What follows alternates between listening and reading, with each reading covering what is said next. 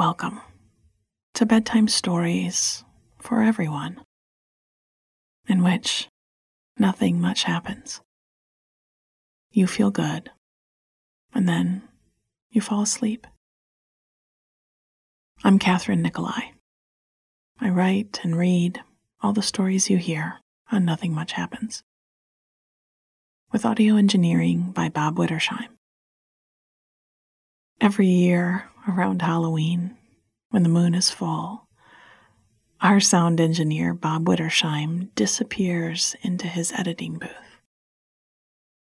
We ignore the howling, the green mist seeping out from under the door, and wait for the ping of the inbox. Those special, spooked-up versions of our stories can be found on our website under the podcast tab. So, visit us at nothingmuchhappens.com if you dare. Now, let me explain a bit how to use this podcast. When left to its own devices, your mind will wander, rehashing and what-ifing into the wee hours. We need to give it a soft place to land. That's what the story is. And once the mind settles, your nervous system can switch over into rest and digest mode, and you'll sleep. All you need to do is follow along with the sound of my voice, the simple shape of the story. I'll read the story twice, and I'll go a little slower the second time through. If you find yourself awake in the middle of the night, you can listen again. Don't hesitate to turn it right back on. Or just think your way back through any part of the story that you can remember, especially any details that felt particularly cozy to you. It'll reroute your mind back to the landing spot. And before you know it, you'll be waking up tomorrow, feeling refreshed and rested. It's time to turn off the light. Set aside anything you've been working on or looking at. Snuggle down into your sheets and get as comfortable as you can. You are about to fall asleep, and you'll sleep deeply all night. Whatever you have done today, it is enough. You've done enough, and you are enough. And nothing remains but deep, restorative sleep. Take a slow breath in through your nose and sigh it out of your mouth. Again, breathe in and out. Good. Our story tonight is called Behind the Curtain, and it's the second part of our Halloween special this season. It's a story about two friends meeting for the first time. It's also about a copper kettle simmering on the stove, a gentle approach to tip people toward kindness, and cinnamon sticks, and sliced apples. Behind the curtain. I stood with my elbows on the counter and my chin in my hands, looking out through the shop window as the daylight faded and the stars began to appear. On the bricks of the building opposite, a vast maple vine had climbed from the street nearly to the second floor, and its leaves were a bright ruby red that glowed under the street lamp. "I think I should put the kettle on," I said aloud, and heard a soft, agreeing meow from the back room behind the curtain. We were alone in the shop after a busy day. It was that time of year, but I hadn't closed up yet, and I had a feeling I knew why. Someone was coming. It was about to be someone's first visit to my shop. I turned and parted the black curtain that hung behind the counter and stepped into my workshop. I had an old, scrubbed pine table where I mixed herb preparations and tea. In fact, I had the regular weekly order for the tea shop wrapped up and ready to be delivered tomorrow. Beside the table, there was a stove with a large copper kettle sat on top,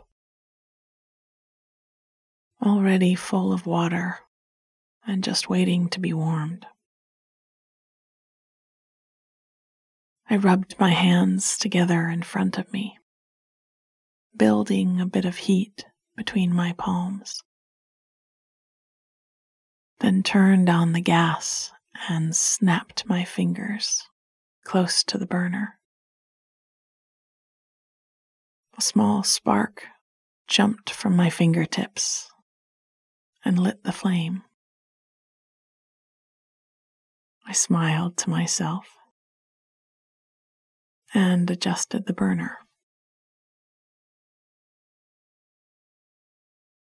I'd come a long way since that day, a few Octobers past, when I met my mail carrier on the front step of my house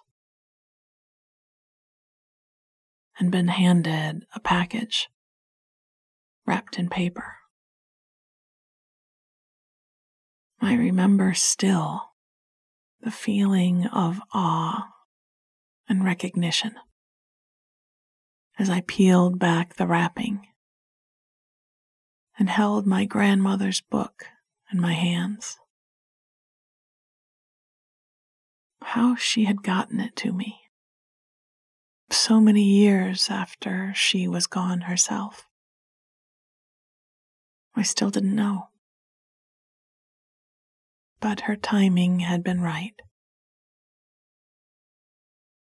I was ready for it when it came.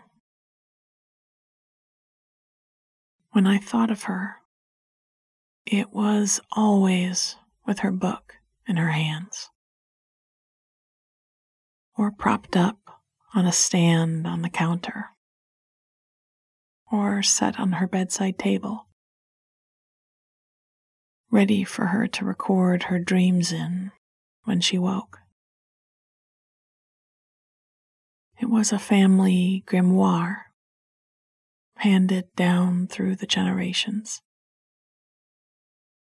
It held entries from as far back as my 5 times great-grandmother,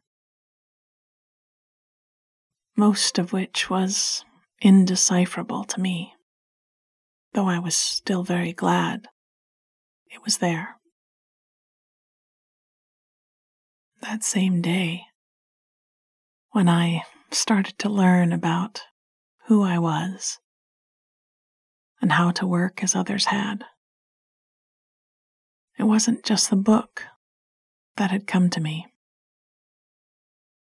A small gray cat had arrived at my back door and scratched to be let in. She both couldn't be, but definitely was, the same cat who had slept at the foot of grandmother's bed and sunned herself among the azaleas in her garden. Grandmother had called her cat Cinder, and so she was still called. She watched over me as I charted the movements of the moon and worked my first spells. Everyone has their own gifts, and mine were mostly of intuition. A sudden flash of knowing would hit me, like it had just now, sending me to put the kettle on to boil. Over the years, like training a muscle, my intuition had gotten stronger.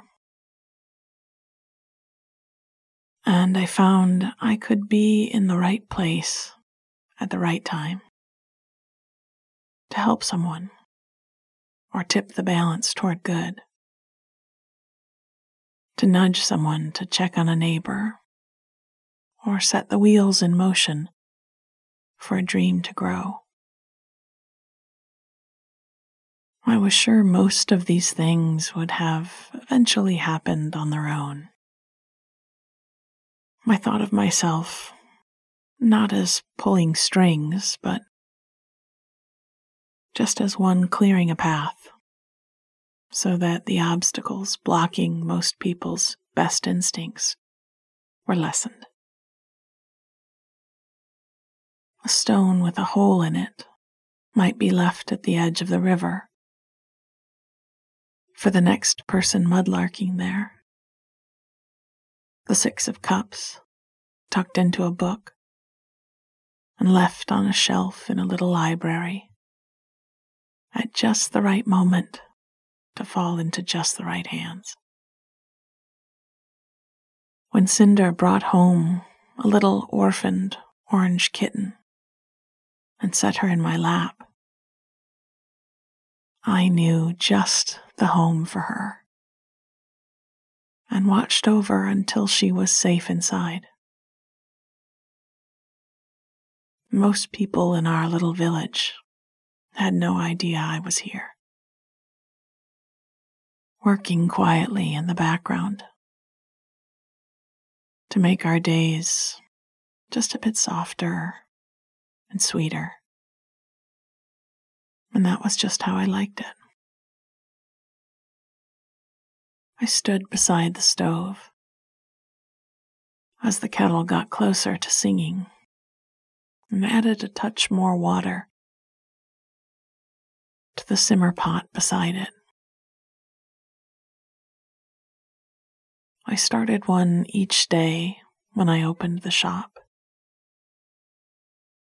and lately had drawn ingredients from the orchard, fresh cut apples and cinnamon sticks and cloves.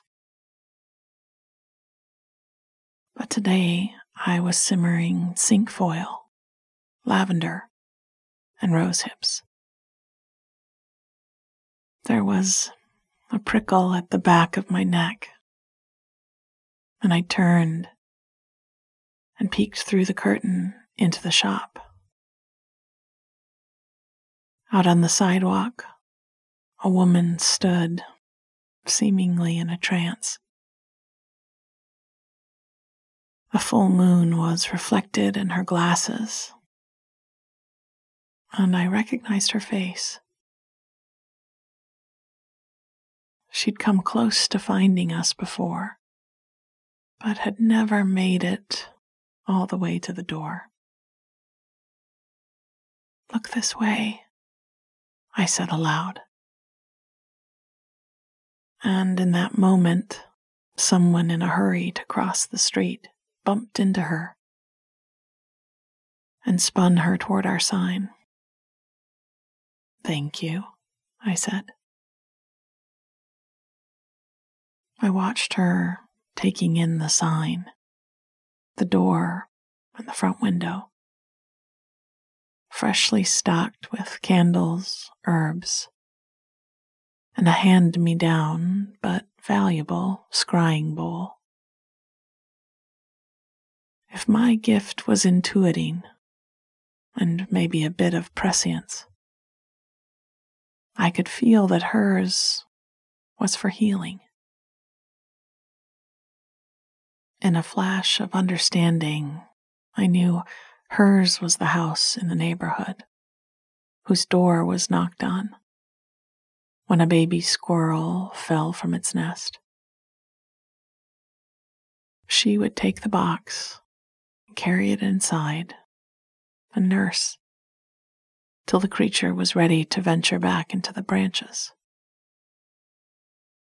Scraped knees or broken hearts, elders who'd lost themselves, or friends worn out by the long gray days of winter. She was the one who reached out. She would have the gift of the cool touch of mother's hands on a hot forehead, the soft voice that would ease another to relax. She did all sorts of healing, and I was already eager to meet her, to pour her a cup of tea and tell her my own story to help her realize hers. I reached up to a top shelf to bring down a few teacups and sorted through the blends to find one that would open her eyes and ears even more as we talked. Cinder wove through my ankles, excited as well at the proximity of such warm, lovely magic. We heard the door open and close, and I slipped out from behind the curtain to welcome our guest. Behind the curtain, I stood with my elbows on the counter and my chin in my hands, looking out through the shop window as the daylight faded and the stars began to appear. On the bricks of the building opposite, a vast maple vine had climbed from the street nearly to the second floor, and its leaves were a bright ruby red that glowed under the street lamp. I think I should put the kettle on, I said aloud, and heard a soft, agreeing meow from the back room behind the curtain. We were alone in the shop after a busy day. It was that time of year, but I hadn't closed up yet, and I had a feeling I knew why. Someone was coming. It was about to be someone's first visit to my shop. I turned and parted the black curtain that hung behind the counter and stepped into my workshop. I had an old, scrubbed pine table where I mixed herb preparations and tea. In fact, I had the regular weekly order for the tea shop wrapped up and ready to be delivered tomorrow. Beside the table, there was a stove with a large copper kettle sat on top, already full of water and just waiting to be warmed. I rubbed my hands together in front of me, building a bit of heat between my palms, and then turned on the gas and snapped my fingers close to the burner. A small spark jumped from my fingertips and lit the flame. I smiled to myself and adjusted the burner. I'd come a long way since that day a few Octobers past, when I met my mail carrier on the front step of my house and been handed a package wrapped in paper. I remember still the feeling of awe and recognition as I peeled back the wrapping and held my grandmother's book in my hands. How she had gotten it to me so many years after she was gone herself, I still don't know. But her timing had been right. I was ready for it when it came. When I thought of her, it was always with her book in her hands, or propped up on a stand on the counter, or set on her bedside table, ready for her to record her dreams in when she woke. It was a family grimoire, handed down through the generations. It held entries from as far back as my 5 times great-grandmother, most of which was indecipherable to me,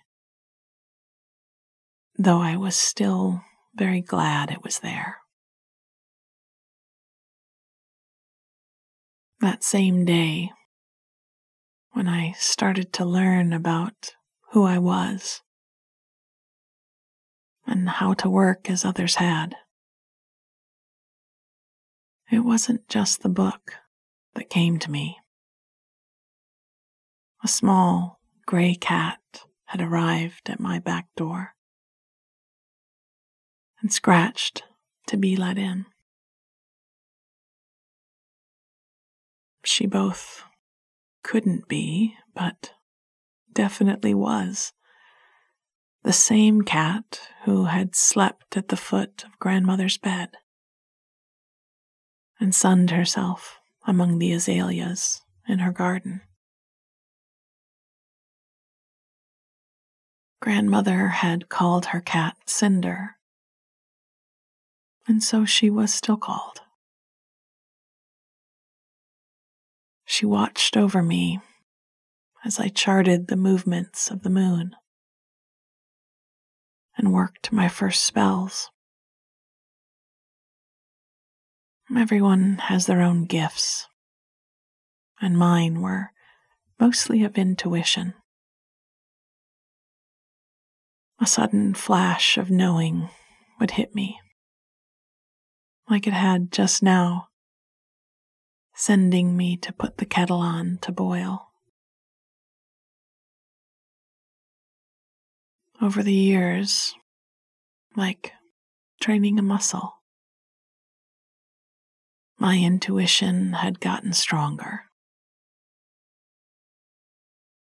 and I found I could be in the right place at the right time to help someone, or tip the balance toward good, to nudge someone, to check on a neighbor, or set the wheels in motion for a dream to grow.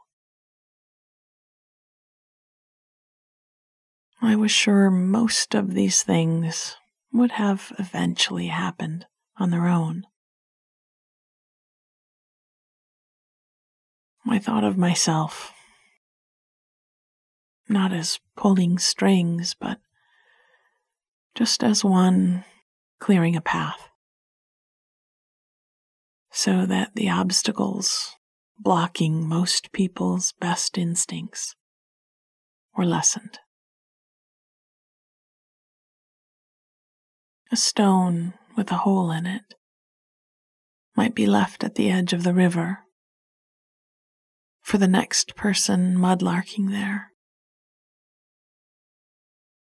The Six of Cups tucked into a book and left on the shelf of a little library at just the right moment to fall into just the right hands. When Cinder brought home a little orphaned orange kitten and set her in my lap,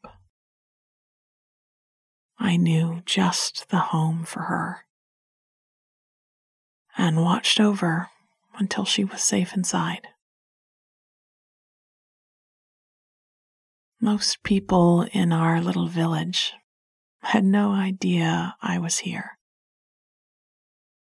working quietly in the background to make our days just a bit softer and sweeter. And that was just how I liked it. I stood beside the stove as the kettle got closer to singing and added a touch more water to the simmer pot beside it. I started one each day when I opened the shop, and lately had drawn ingredients from the orchard. Fresh cut apples and cinnamon sticks and cloves. But today I was simmering cinquefoil, lavender, and rose hips. There was a prickle at the back of my neck, and I turned and peeked through the curtain into our shop. Out on the sidewalk, a woman stood, seemingly in a trance. The full moon was reflected in her glasses, and I recognized her face. She'd come close to finding us before, but had never quite made it to the door.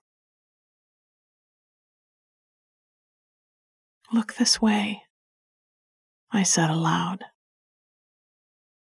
And in that moment, someone in a hurry to cross the street bumped into her and spun her toward our sign.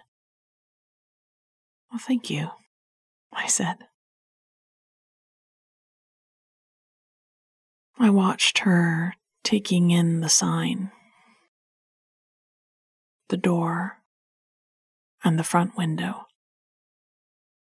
freshly stocked with candles, herbs, and a hand-me-down but valuable scrying bowl. If my gift was intuiting and a bit of prescience, I could feel that hers was for healing. In a flash of understanding, I knew hers was the house in the neighborhood whose door was knocked on when a baby squirrel fell from its nest. She would take the box and carry it inside and nurse till the creature was ready to venture back into the branches. Scraped knees or broken hearts. Elders who'd lost themselves. Or friends worn out by the long gray days of winter. She was the one who reached out. She would have the gift of the cool touch of mother's hands on a hot forehead. The soft voice that would ease another to relax. She did all sorts of healing, and I was already eager to meet her, to pour her a cup of tea and tell her my own story, to help her realize hers. I reached up to a top shelf to bring down a few teacups and sorted through the blends to find one that would open her eyes and ears even more as we talked. Cinder wove through my ankles, excited as well at the proximity of such warm, lovely magic. We heard the door open and close, and I slipped out from behind the curtain to welcome our guest. Sweet dreams.